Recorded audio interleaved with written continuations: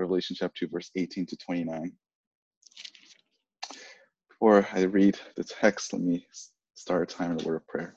Father God, thank you for this time where we can hear your word. Lord, help us all be humbled and have a soft heartedness to your word. Teach us what you want us to know through the working of your spirit in our life. And Lord, if there are any even non-believers here, that you will work in their hearts through the message, convict them of sins in their life, for all of us, whether believers or non-believers, in hopes that it will bring up upon repentance, so that we can love you and to delight you each and every single day. Lord, thank you for your word again, and may we have attentive ears during this time. We thank you in your son's name. Amen. Revelation chapter 2, verse 18-29. I want to read this, and then we'll get into the lesson. And to the angel of the church in Thyatira writes, the Son of God, who has eyes like a flame of fire, and his feet are like burnished bronze, says this: I know your deeds and your love and your faith and service and perseverance, and that your deeds of late are greater than at first. But I have this against you, that you tolerate the woman Jezebel, who calls herself a prophetess, and she teaches and leads my bondservants astray so that they commit acts of immorality and eat things sacrificed to idols. I gave her time to repent, and she does not want to repent of her immorality. Behold, I will throw her on a bed of sickness, and those who commit adultery with her into great tribulation, unless they repent of her deeds. And I'll kill her children with pestilence, and all the churches will know that I am he who searches the minds and hearts, and I'll give to each one of you according to your deeds. But I say to you, the rest who are in Thyatira, who do not hold this teaching, who have not known the deep things of Satan, as they call them, I place no other burden on you. Nevertheless, what you have, hold fast until I come. He who overcomes and he who keeps my deeds until the end, to him I will give authority over the nations, and he shall rule them with the rod of iron, as the vessels of the potter are broken to pieces. As I also have received authority from my Father, and I'll give him the morning star. He who has an ear, let him hear what the Spirit says to the churches. In 1861, one of the biggest threats to the Australians was not a fire or even the Australian people or koala bears, but the biggest threat in 1861 were rabbits. There was an Englishman by the name of Thomas Austin. He was a hunter, but he does it as a hobby. And when he went to Australia, he thought it would be fun to keep his hobby going. He doesn't want to be a terrible marksman after being gone from England, so he decided to bring rabbits with him to this trip.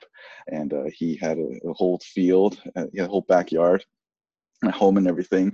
He decided that he's just going to release these 24 rabbits that he brought over in his backyard, thinking that he just he just hunt them in his own backyard.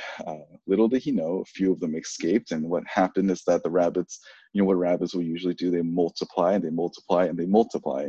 And rabbits, although we think they're cute and cuddly, which they were a huge threat to that environment because they ate everything that humans ate, and because of how fast they multiplied, it was hard for them to catch them all and kill them all. And even animals that were there, like, okay, the predators are thinking, like, how do we eat these little guys, because there's so many of them. It was like a buffet for everything, which is funny to think about when you think if they did not contain the situation, that the entire continent would be destroyed by a bunch of rabbits. They spent 10 years trying to figure out how to deal with this, and at one point they killed 2 million rabbits, and it did not even cause a dent in it, because the more that they killed them, the more they discovered there's so many of them. And at one point they were the fastest growing rabbits in the whole world, and they needed a way to prevent them from spreading. There was an infestation of rabbits. And then when this infestation started, and if you think of Australia, it started off on the east side, and they were afraid that it would spread all the way to the west. So they decided, okay, we need to build a giant fence, not a wall, because the rabbits don't need to jump that high. It's basically just like a little speed bump. But the reason why they wanted to prevent that from happening is because the west side of Australia that's where most of the crop was, and if the rabbits were able to get all the to the other side, then they would lose all their, all the farms and everything. So they start working on this wall and then or this fence, and if you know anything about rabbits, again, they can't jump that high. They're not like Bugs Bunny. They're not gonna leap like 1,000 feet in the air to the other side. So they just make these little fences, but it was very deep because rabbits can dig deep, and they want to make it deep enough so that when they dig through at lower, they realize, oh, I can't dig through this, so they'll just look for somewhere else. And it took them a while to come up with this idea, and then when they did, they realized that it didn't work, because as they finished this fence, they looked over to the west side. They realized there was just some bunnies jumping out around over there. Like, oh no, what happened? And one of the people that were working on this just basically stated the obvious, and that is that they were already on the west side. There were In life, we understand that if anything grows to the critical mass, it will take a lot more effort, radical effort, to stop this from growing. And we understand that that's actually how sin works in our life as well. If sin grows to critical mass, it is deadly, and it is nearly impossible to stop.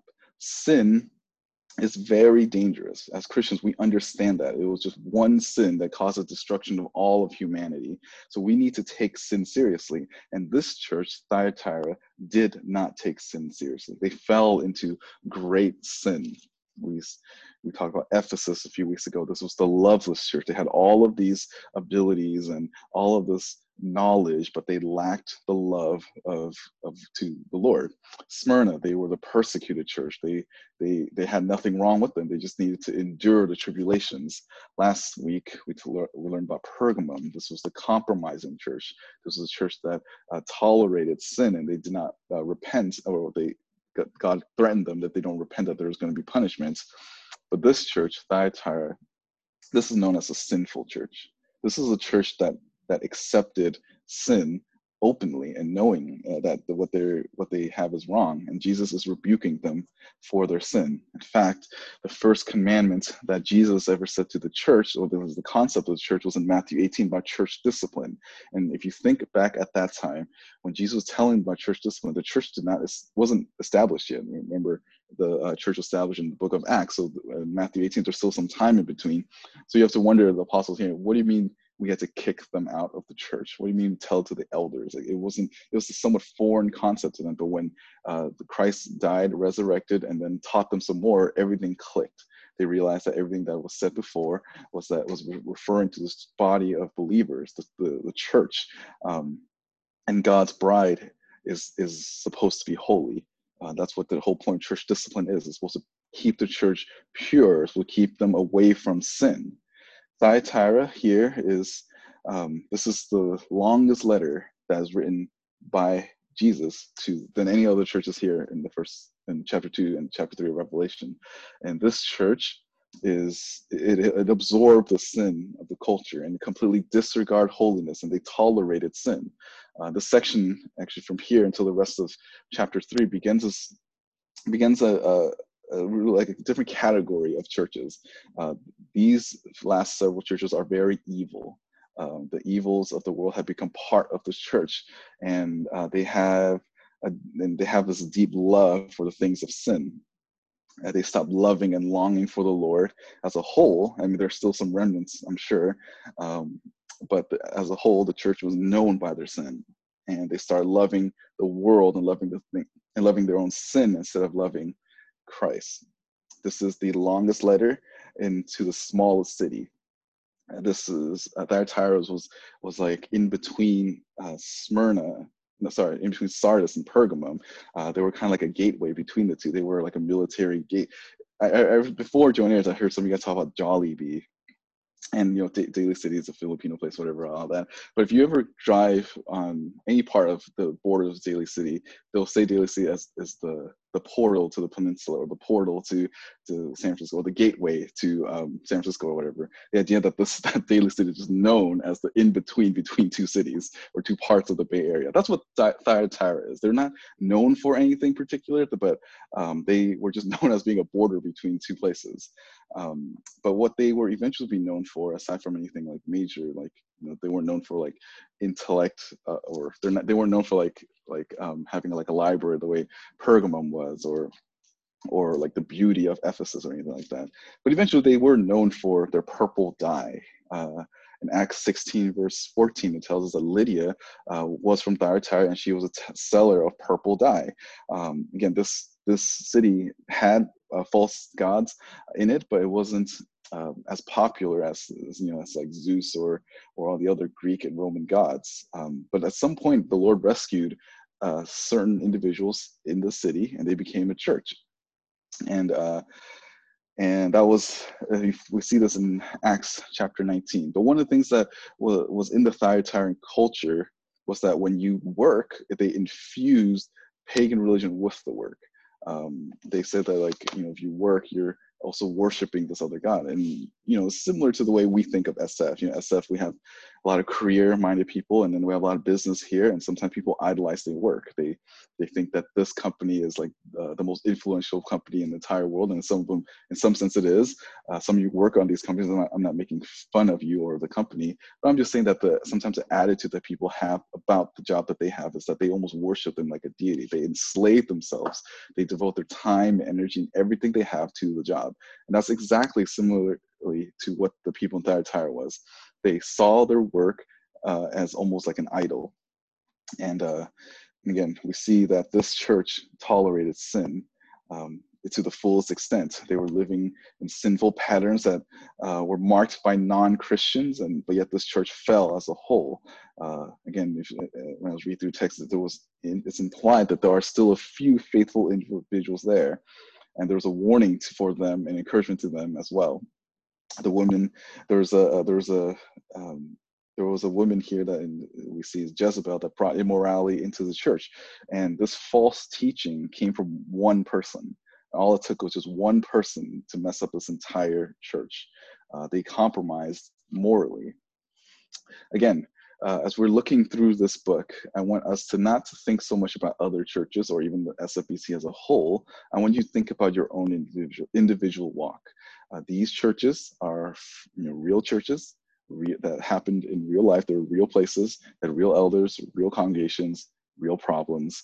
And at the end of each of these letters, that those who have ears, let them hear. It's not just speaking to them, but the reader as well. That's why myself and every preacher, whenever they preach through this, they can use this as a application for us, or to look at, or use as a mirror for us, because I think that it's speaking to all the churches from all time. But this was one real church in the past. If you remember the outline from all the other weeks, it's a similar one's going to be the church's strength, the church's weakness, and the church's response. So we're going to start with that. Thyatira's strength. Thyatira's strength. It's like a tongue twister. That should be a little game. Thyatira's strength, verse 18 to 19. And to the angel of the church in Thyatira writes, the Son of God, who has eyes like a flame of fire and his feet are like burnished bronze, says this. In chapter 1, verse 14 and 15, it explains this imagery. And I didn't get to it, but in chapter 1, it actually describes each of these attributes of God, and each of them appears in different places in chapter 2 and 3.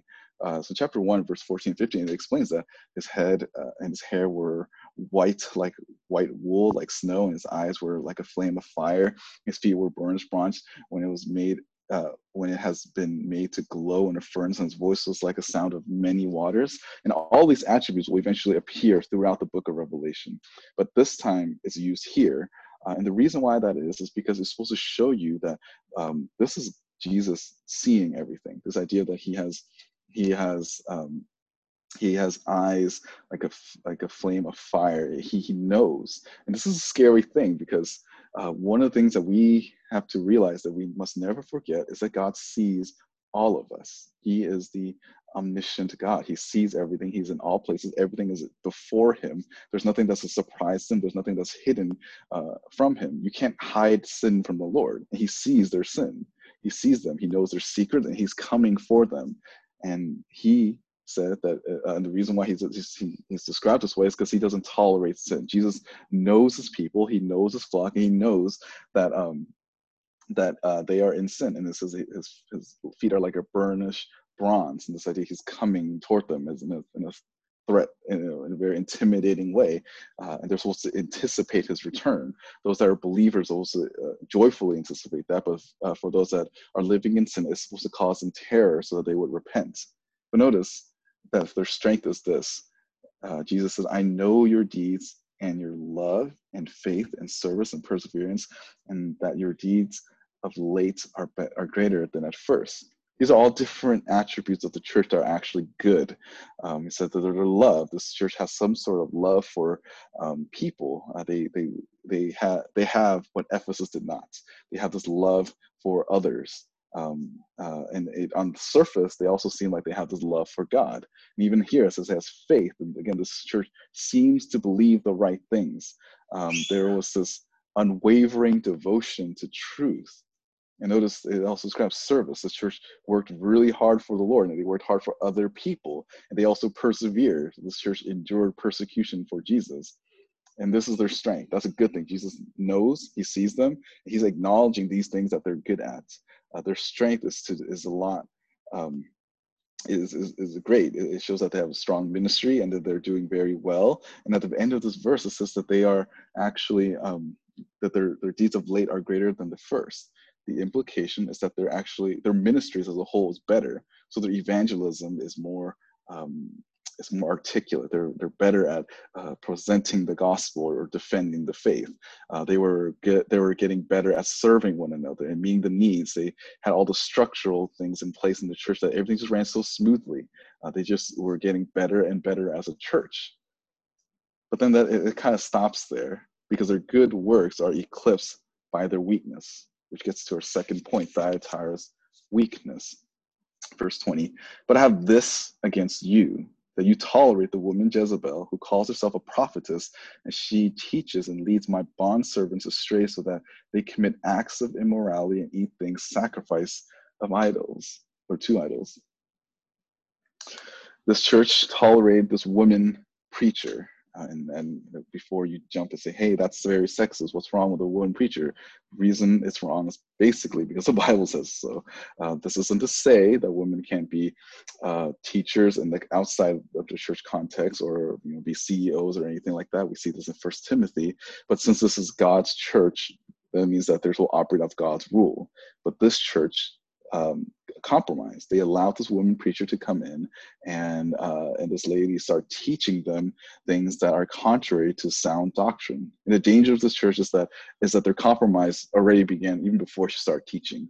The fact that they let her lead is to show that that they've compromised in small areas. And you have to understand that big sin always begins with small compromises.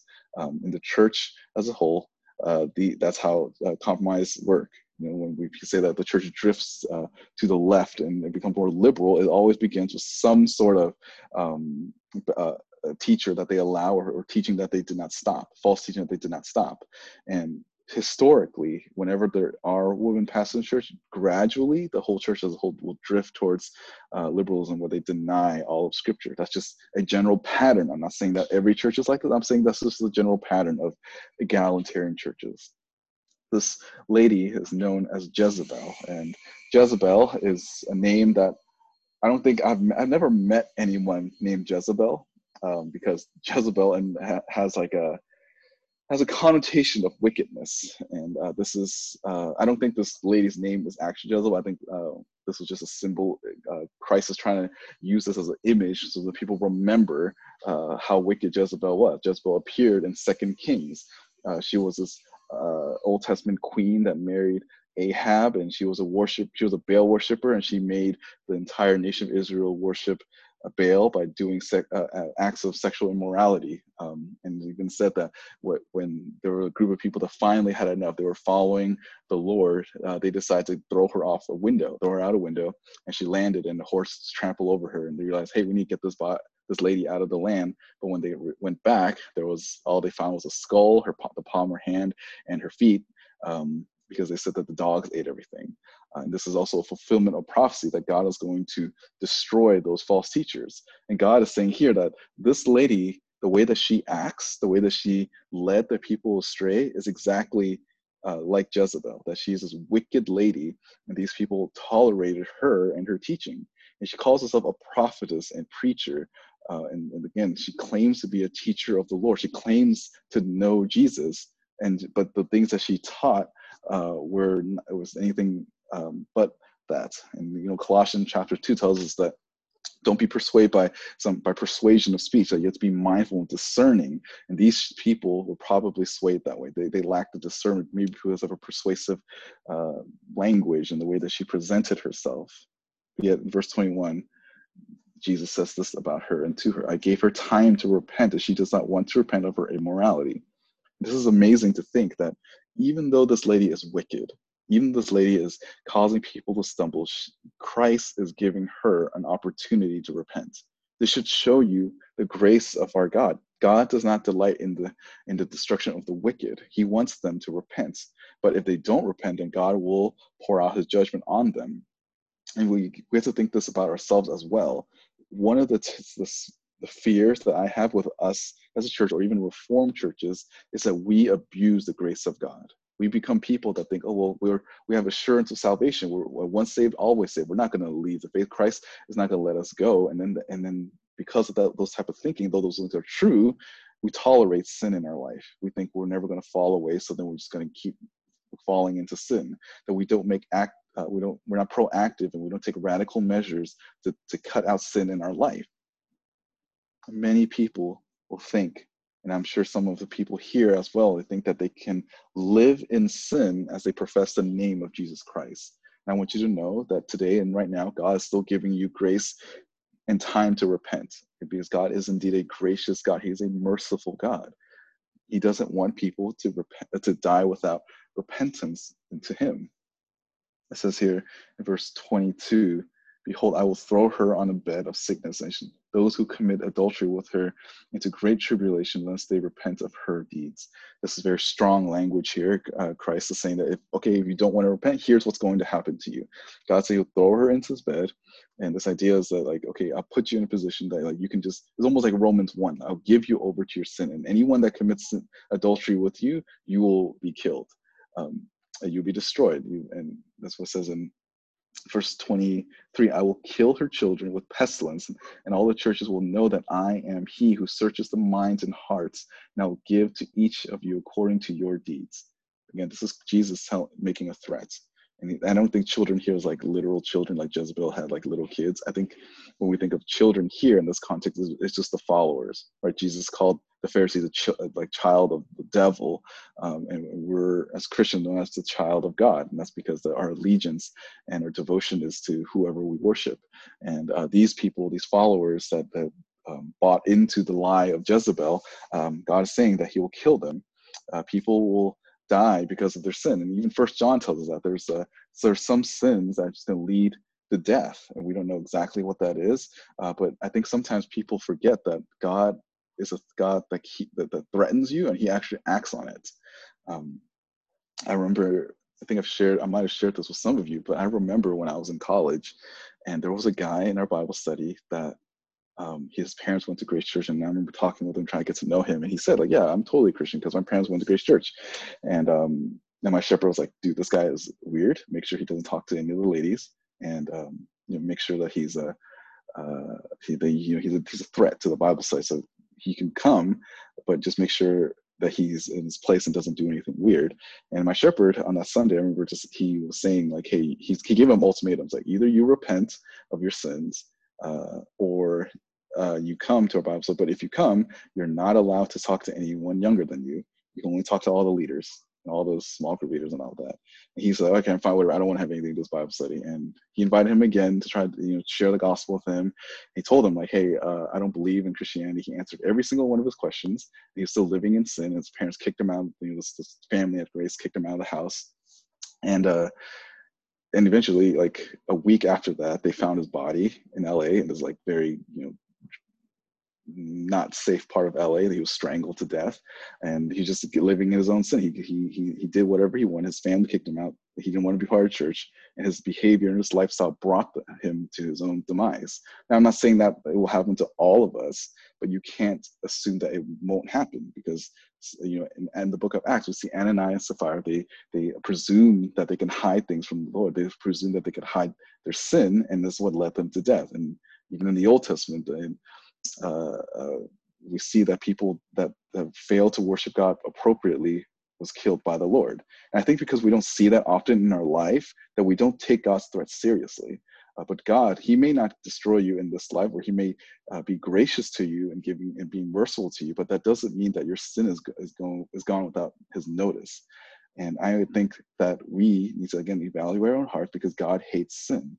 And many churches at that time, even now, are living in sin, and God is willing to make an example of them. God is willing to destroy a person's reputation. He's willing to humble them if it means to bring them to a state of repentance, or just to show to everyone else that if you live like this person, this is what's going to happen to you.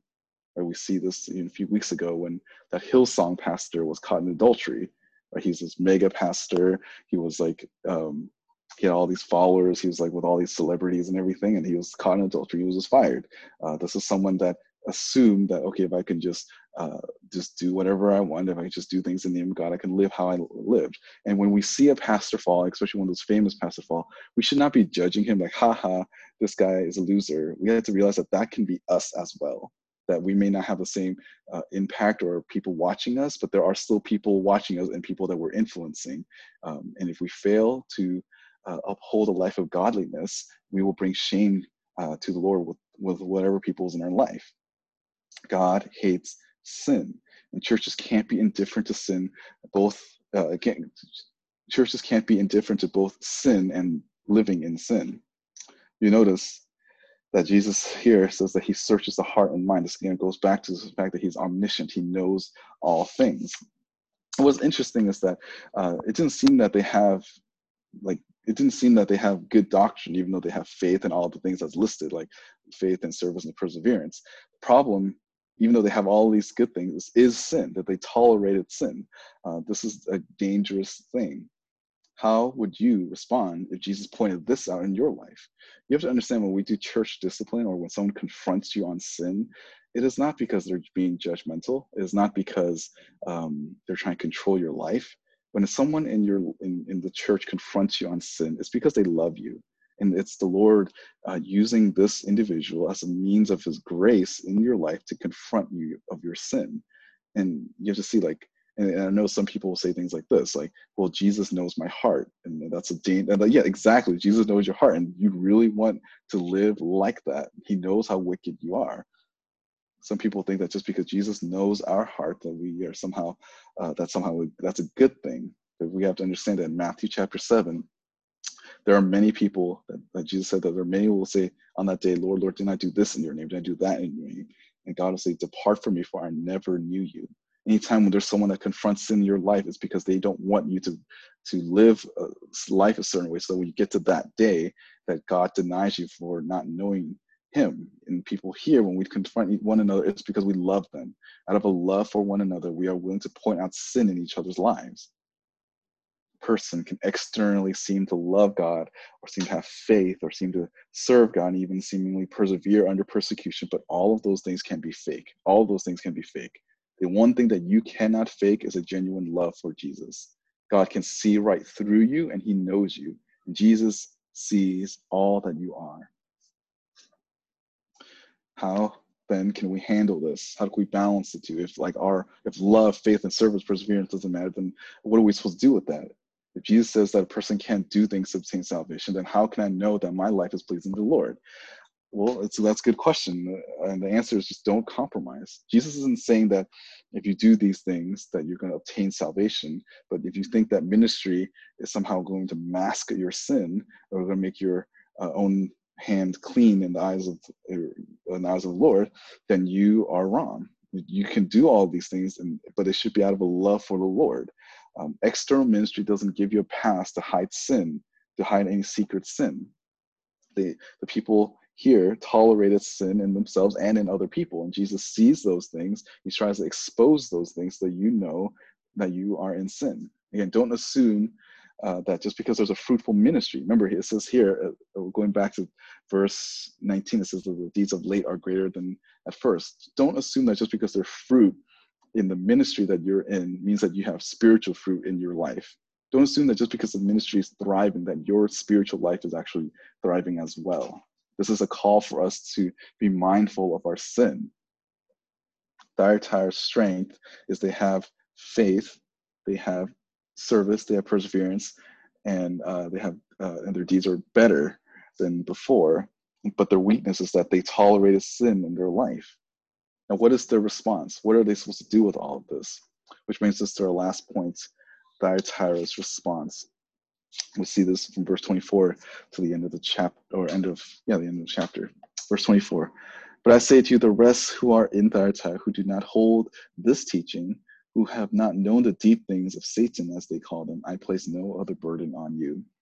Now imagine the faith it takes to abstain from sin in the context of the church. There's sometimes churches that tolerate sin, and you are there struggling whether or not this is a place that I want to continue serving or you want to leave. And these people in Thyatira were faithful. Like, these were faithful members. There was all the sin going on. They don't hold to the teaching. I'm sure they're even trying to confront these individuals, and they're being persecuted for it. And Jesus is saying, I'm not going to add any other burden to you, just endure.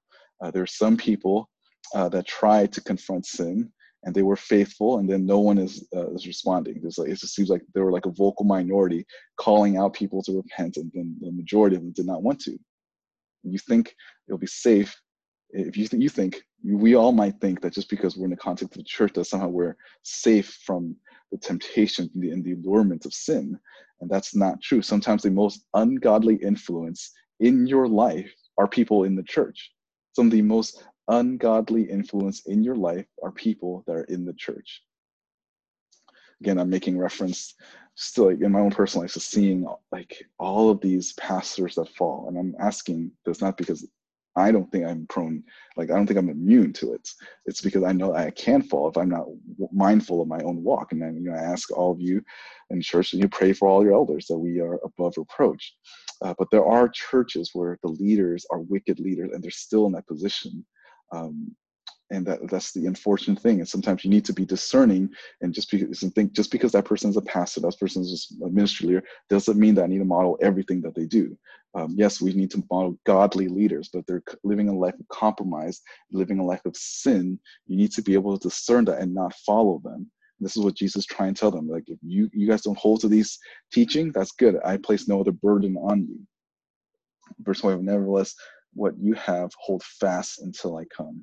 Some resisted that compromise, and others gave in to sin. God gives a promise of protection to those who hold fast to him and not make any opportunity to sin. It says here, what you have, hold fast.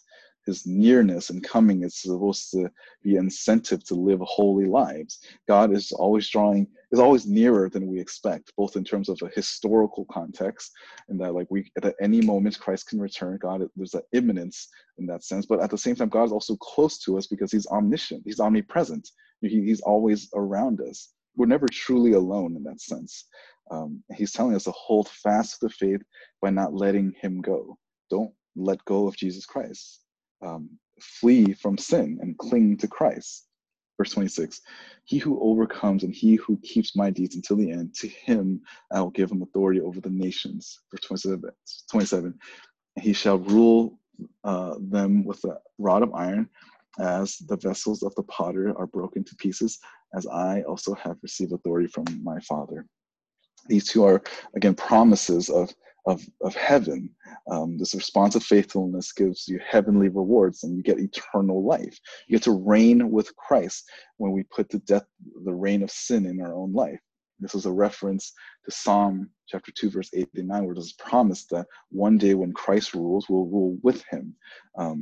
And again, this is promised that there's going to be victory from, the Christ going to have absolute victory on this world. And you see that in chapter 1, verse 6 of Revelation. He has made us to be a kingdom, priests to his God and Father. To him be the glory and the dominion forever and ever. Amen. Chapter 12, verse 5 of Revelation, it says the same thing. And she gave birth to a son, a male child, who is to rule all the nations with a rod, and her child was caught up to the God and to his throne. This is a reference to the Messiah coming.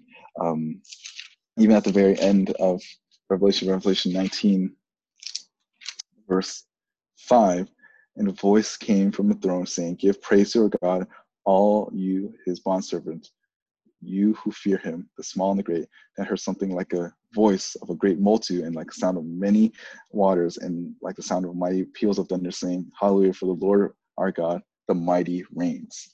We have to understand that our Savior, he's going to reign on earth. And Roger spoke on this a few weeks ago on Sunday morning. He talked a little bit about the kingdom, and we also have a message on that, I think a year or two back, about the kingdom of God. This is a real kingdom that God is going to establish here on earth, and we're going to reign with him. How that looks like, there's going to be little details, and you can study that on your own. But the point is that there's a promise that we will be with him forever, and that we'll reign with him. Verse 27 tells us that we'll join Jesus as he overcomes the nations of those worlds. You notice this phrase, rod of iron, is from Psalm 2. It's this idea of this rigorous rule that there is no tolerance of sin. There will be no sin at all. No one will be able to overthrow Jesus. No one will be able to elect Jesus out of office. When he reigns, he's going to rule with a rod of iron, and that's a good thing because Jesus is a good God. It ends this portion here is broken to pieces, and it's this idea that things will be shattered and nothing will be left because Jesus is going to have victory. He's going to have absolute victory, and we're going to reign with him. But we will only reign with him if we turn from our sin, if we flee from our sin, because sin makes us desire things of this world and wants us to stay here, and the Lord's going to destroy everything that is of this world. So it's a warning, and in a lot of ways, even encouragement for those to stay and live holy lives and not to live in compromise. Verse 28, now give him the morning star. A lot of debate on what this morning star is, and I